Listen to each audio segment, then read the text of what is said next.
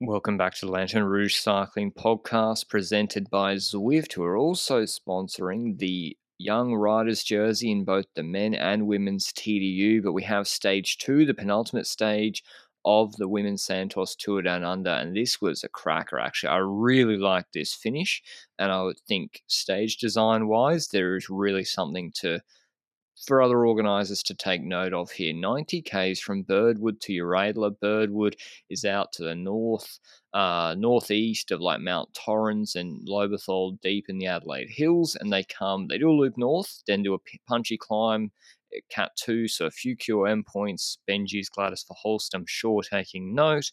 1k 6.5%, and then it's just the hills is all like around that region. It's all up and down, no like steep extended climbs, but it's just lumpy and tough.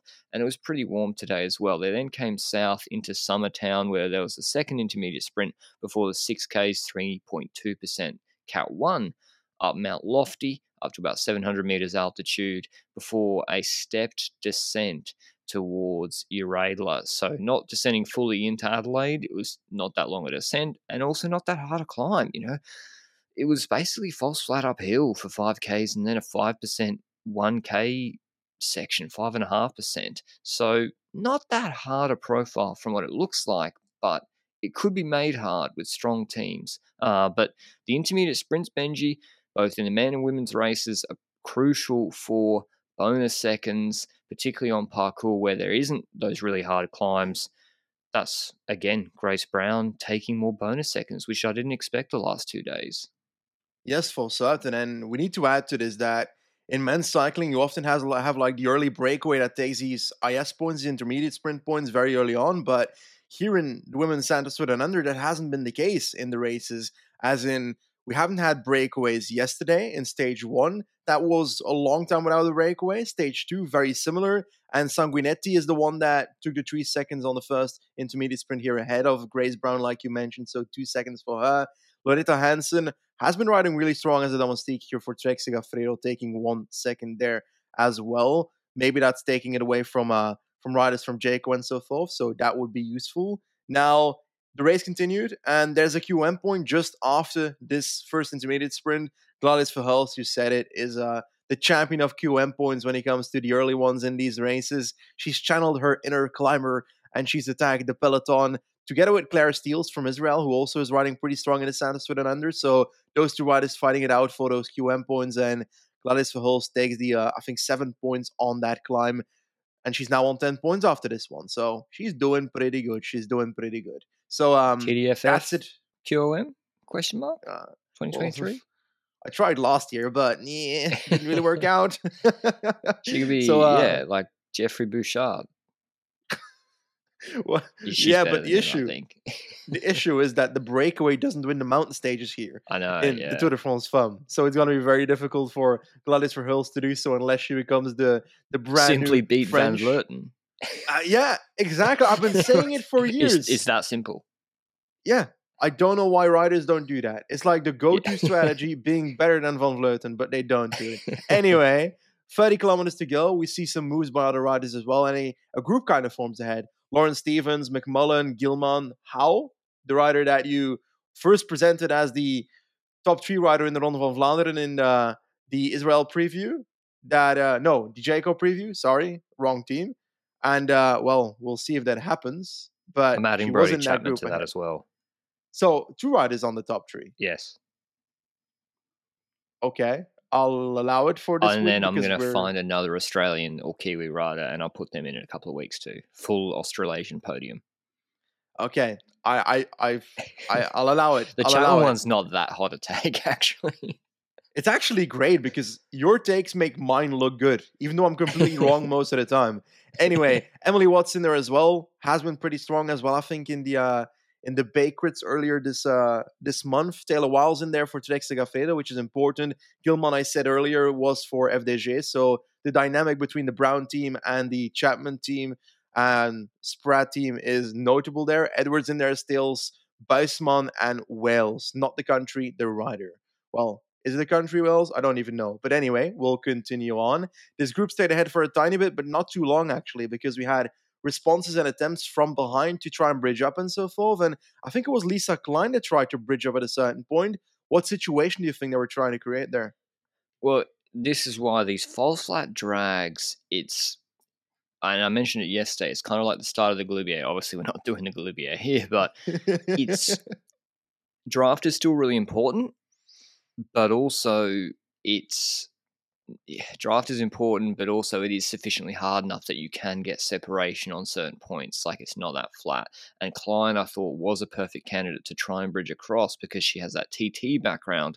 She wasn't really able to make it work. It's tough to always see with the ad breaks here in Oz or with the tree canopy comes across the road a fair bit.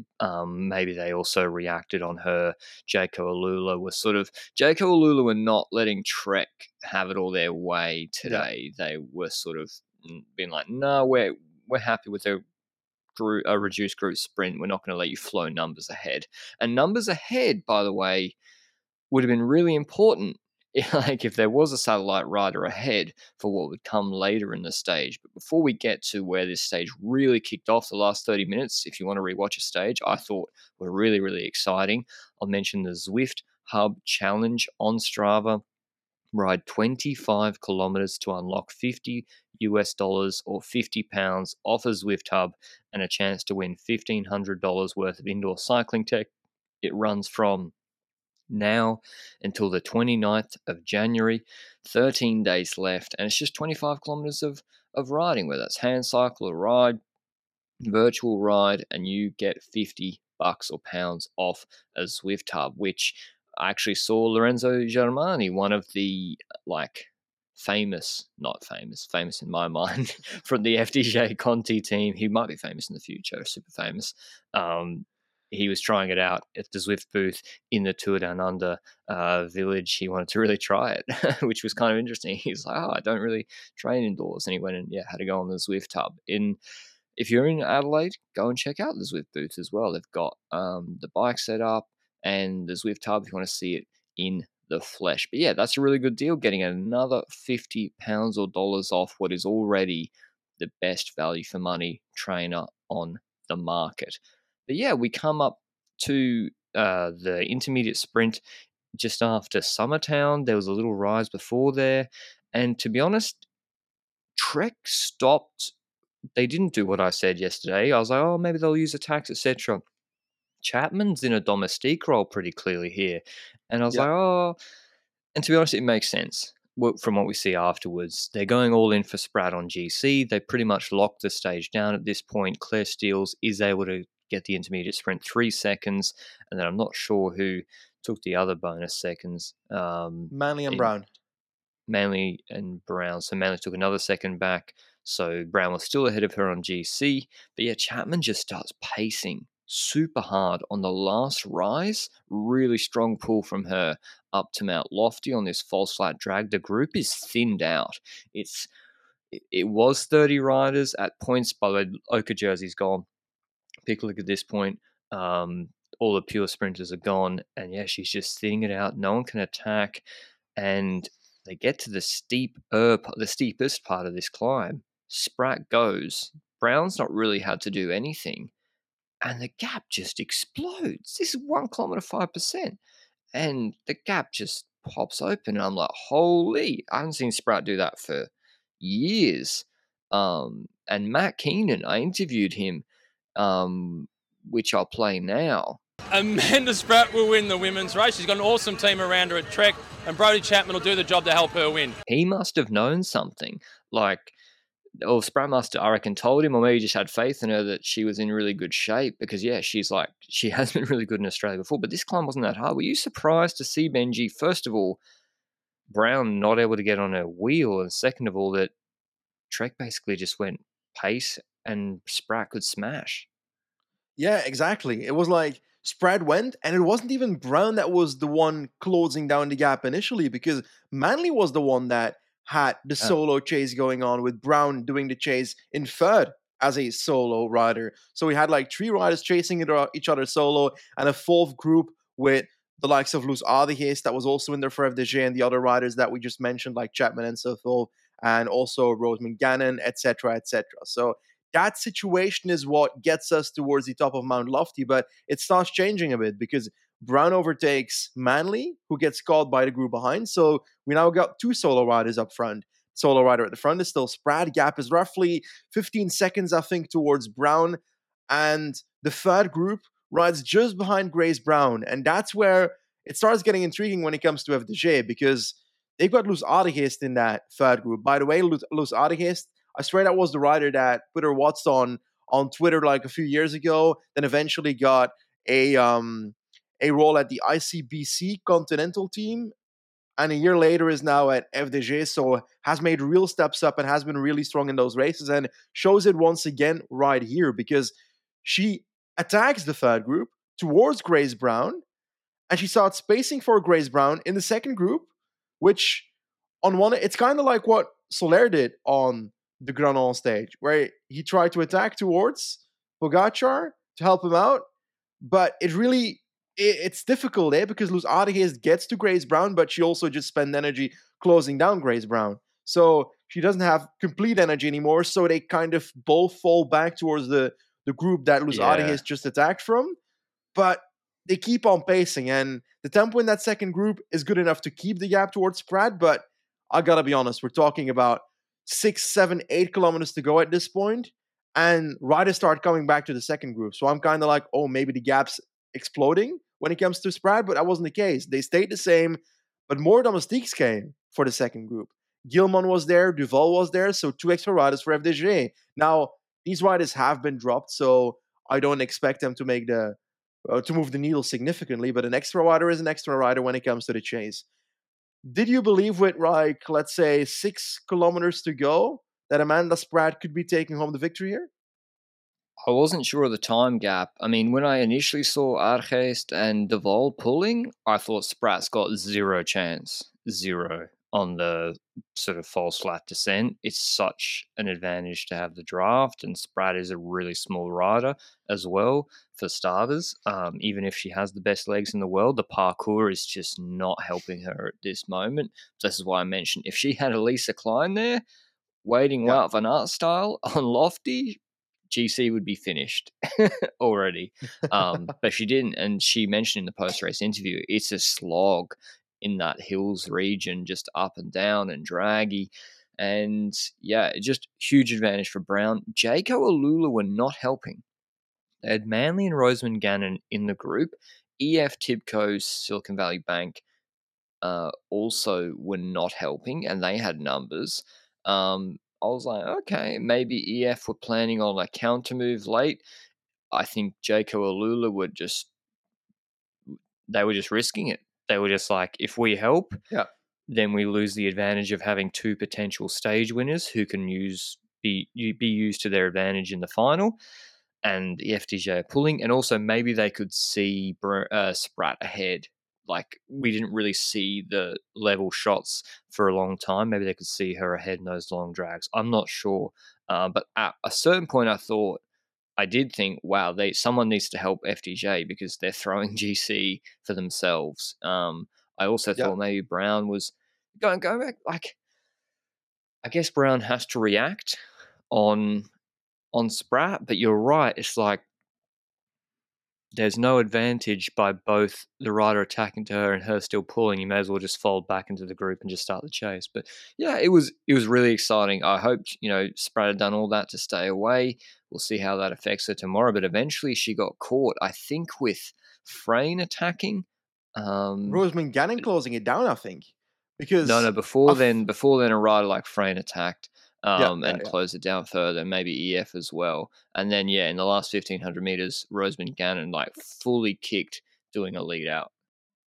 Yeah, she fully kicked and she closed the last gap towards Amanda Spratt. So I feel like at this point, you could say, is Jayco once again doing it too early? Because they're having their lead out, Rosemond Gannon going at 1.5K roughly to close down Amanda Spratt. But it's also kind of, if they don't do that, if they don't close down Amanda Spratt, the last 50 meters that was left at that point, what then? Is the tempo going to stop? What is going to happen when it comes to EF? Is EF going to take over? So I think they just wanted the gap to be closed down. So I'm not going to destroy them too hard for deciding to actually but it was close an on the attack. last There was spot. no one on her wheel.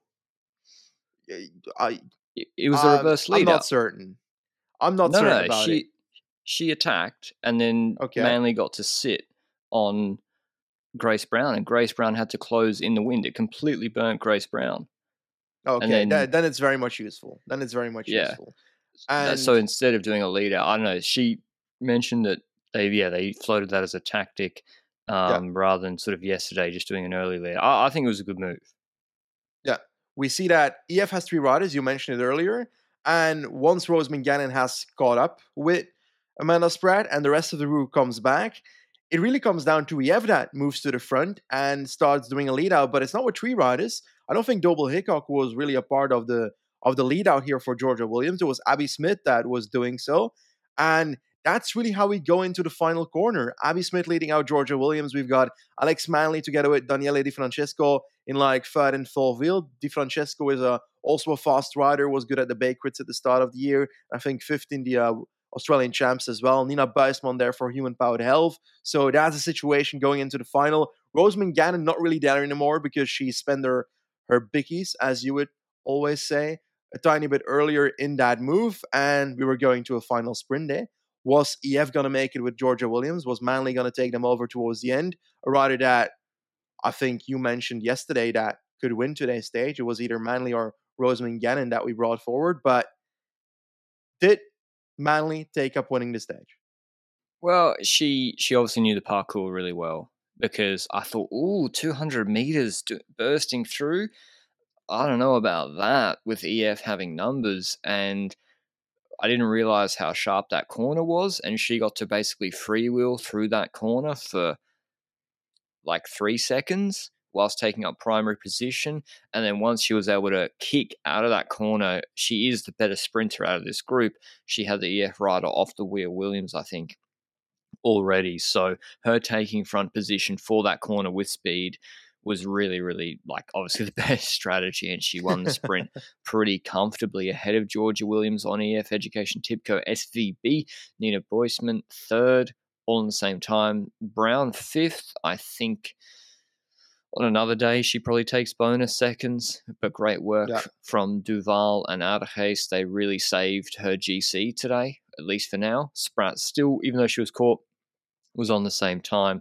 Ali Wollaston led the group in behind, a full minute 38 behind. So the revised GC is Manley goes into the lead 8 seconds ahead of Brown, 8 seconds ahead of Williams, 13 ahead of Rosamund Gannon, and more importantly, 14 seconds ahead of Spratt. So it's tight, but 14 seconds is a lot of time too. So when let's run through the stage tomorrow from Adelaide.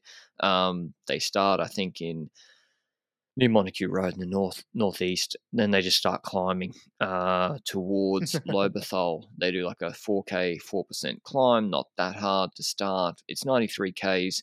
There's a intermediate sprint at Lobethal after a little climb. I think that climb can be used by whichever team, haven't thought yet. Then another intermediate sprint, this one on a little rise again in Gumaraka, and then sort of a false flat fast descent, and then they do the corkscrew, 2.4 Ks, 9.1%. I'm really not sure.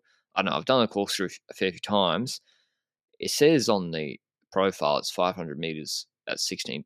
I don't know, mate. It never felt like that to me. Maybe because I was a lot fitter back then. 500 meters, 16%, super hard. I know the hairpins are hard, but I don't know. It's still going to be a really hard climb. And then a 8K, 7.5, 8K descent into the finish in Campbelltown. I think there's a right turn that they do as well, the same in the men race. I don't see, like, Spratt should just win this stage, right?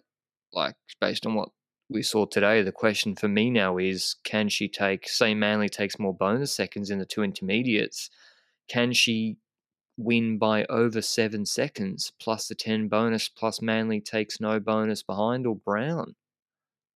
Or if Manley takes 6 seconds behind, that's also possibly, then it's even harder for Spratt to win. But I agree. What we saw today was Spratt dropping the rest on a gradient that was nowhere near what the corkscrew climb is. So on paper, based on stage 2, Amanda Spratt drops people on the next stage. Now, everything can change from day to day, and there might be race situations before that climb that change up the race. Is there much you can do before the corkscrew climb? I'm not really certain about it. I think With people will go Chapman for those. policing. Yeah, true. Definitely. But also other teams that might want to police. Like, I'm not sure if you're like Jaco Alula, are you willing to risk it by going early with a Manley or a Rosamund Gannon? Well, probably Manley in this situation. Early before Corkscrew Road, getting into a group ahead, because that might ruin her for the final climb if the move fails. So I'm not sure they will make that move. I feel like they might play it more safe and hope that Manley survives that final climb, try and get the bonus seconds at Lobatal and Gumaracha. So, like, but Brown also pretty damn good at getting those points, eh? It seems like the Yeah. last few days. So, I don't know. I feel like I don't expect Manley to just take 6 seconds on Grace Brown at these intermediate sprints. So, I but mean, and then does for Brown even matter Brown, for where's GC? Brown? She's on 8 seconds. So say She's she gets to 6 seconds on Manly. yeah. If Spratt attacks and she's able to stay with her, she should work with her, right? Yeah, she should work So with her, yeah, and then she'll probably she win the would. sprint. Even if she doesn't win the sprint, she still wins GC. Yeah, exactly. So Wow. she's definitely still in there for GC. It's Yeah. between Brown, Spratt, and Manley. But based on what we saw today, the fact that Spratt made 15 seconds on a very low gradient climb, Yeah. I would expect her to take like 20 seconds by the top of Corkscrew. But And it's a steeper can descent they pull too. it back? Will Rosamund Gannon That's the be thing. with a Manley? Spratt should just fucking ruin them tomorrow for real. Or Corkscrew. Like, in those hairpins, she should straight up ruin everybody. Like, I think it could be 30 seconds. Like, 15 seconds on that climb today. She's in that form. And it's to your point of, if you don't send Rosamund Gannon in a break ahead, and Yeah. Manley was climbing better than Rosamund Gannon today, I think, then you have to wait for the domestiques to come back. It's a steeper descent. It's not as long to the finish. By the time you've waited for the domestiques to come back, who might be a proper, 35 seconds back, you're not going to bring that back. So having Rosamund Gannon ahead before anticipating seems to me the only way she could really help after Corkscrew, getting her in a break. And I think Trek should deny that. Or Trek should have their own rider in the breakaway. Like, Chapman should go in the breakaway, and then she can help Spratt on the descent.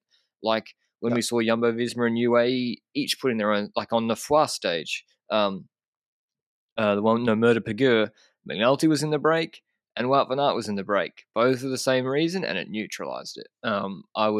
Trek should almost think, okay, well, today Spratt attacked and couldn't gain any time because of the descent. Let's try and, but then you need Chapman for the to do all the lead up, right? Yeah. So maybe they'll see a Hansen in the break again. Well, then again, Hansen has been really strong, and it wouldn't surprise me if she's still there at the foot of Corkscrew when she could do that. The first lead up, because to make a decent gap, Spratt needs to go early on Corkscrew. She can't wait until like the last 500 meters and then make the snap. I expect her to make the move at least 1K from the top, although I don't know where the steepest spots on Corkscrew are. So where would you say that the steepest spots are? Is it at the start? Is it in the middle, towards the end? With about 1K to go, went through the switchbacks, super steep. Really, really, really steep. Okay. That's where she'll attack, most likely. She'll probably even just start doing tempo herself before then, because it's 9%. So I wouldn't be surprised if she, before the hairpins, already moves to the front, just starts pacing herself, because her teammates might not be able to set as hard a pace at that point. But yeah, it's a really interesting GC position with Brown still in the fight, with the best climber the furthest back on GC, Amanda Spratt, with the descent finish, with Jaco Alula having the lead, and a second strong rider relevant on GC and Rosamund Gannon. I can't wait to see it tomorrow. It's like, yeah, really interesting. Who do you pick, Benji? Who winning GC? Like, brain says Spratt, but I'm going to go for Manly. I want to be the difficult guy on this podcast. I think, yeah, Manly, like, I know it's a great little parkour design, isn't it? Because it's really finely balanced. I think Sprat's going to do a Cadell Evans on corkscrew and just terminate everybody. Like, I think she's going to go in those switchbacks. Yeah. It's going to be a good night. Anyway, maybe I'll be wrong. Jay Cooler will be chasing. Can't wait to see it. Hope you enjoyed the podcast. As always, thanks to Zwift. If you're in the Adelaide region, I should mention as well, I'll be at the Specialized Map Zwift event on Wednesday afternoon, as well as the Zwift party on this Friday. So go and check that out. I think it's on Frome Street. Yeah, the Zwift party. Oh, la. Sounds pretty cool. I hope so. I'll be there, so of course it will be. the biggest extrovert in cycling. As everyone knows. Anyway, if you're in Adelaide, come say hello, check it out, and we'll see you with the recap of the final stage of the women's race tomorrow. Ciao.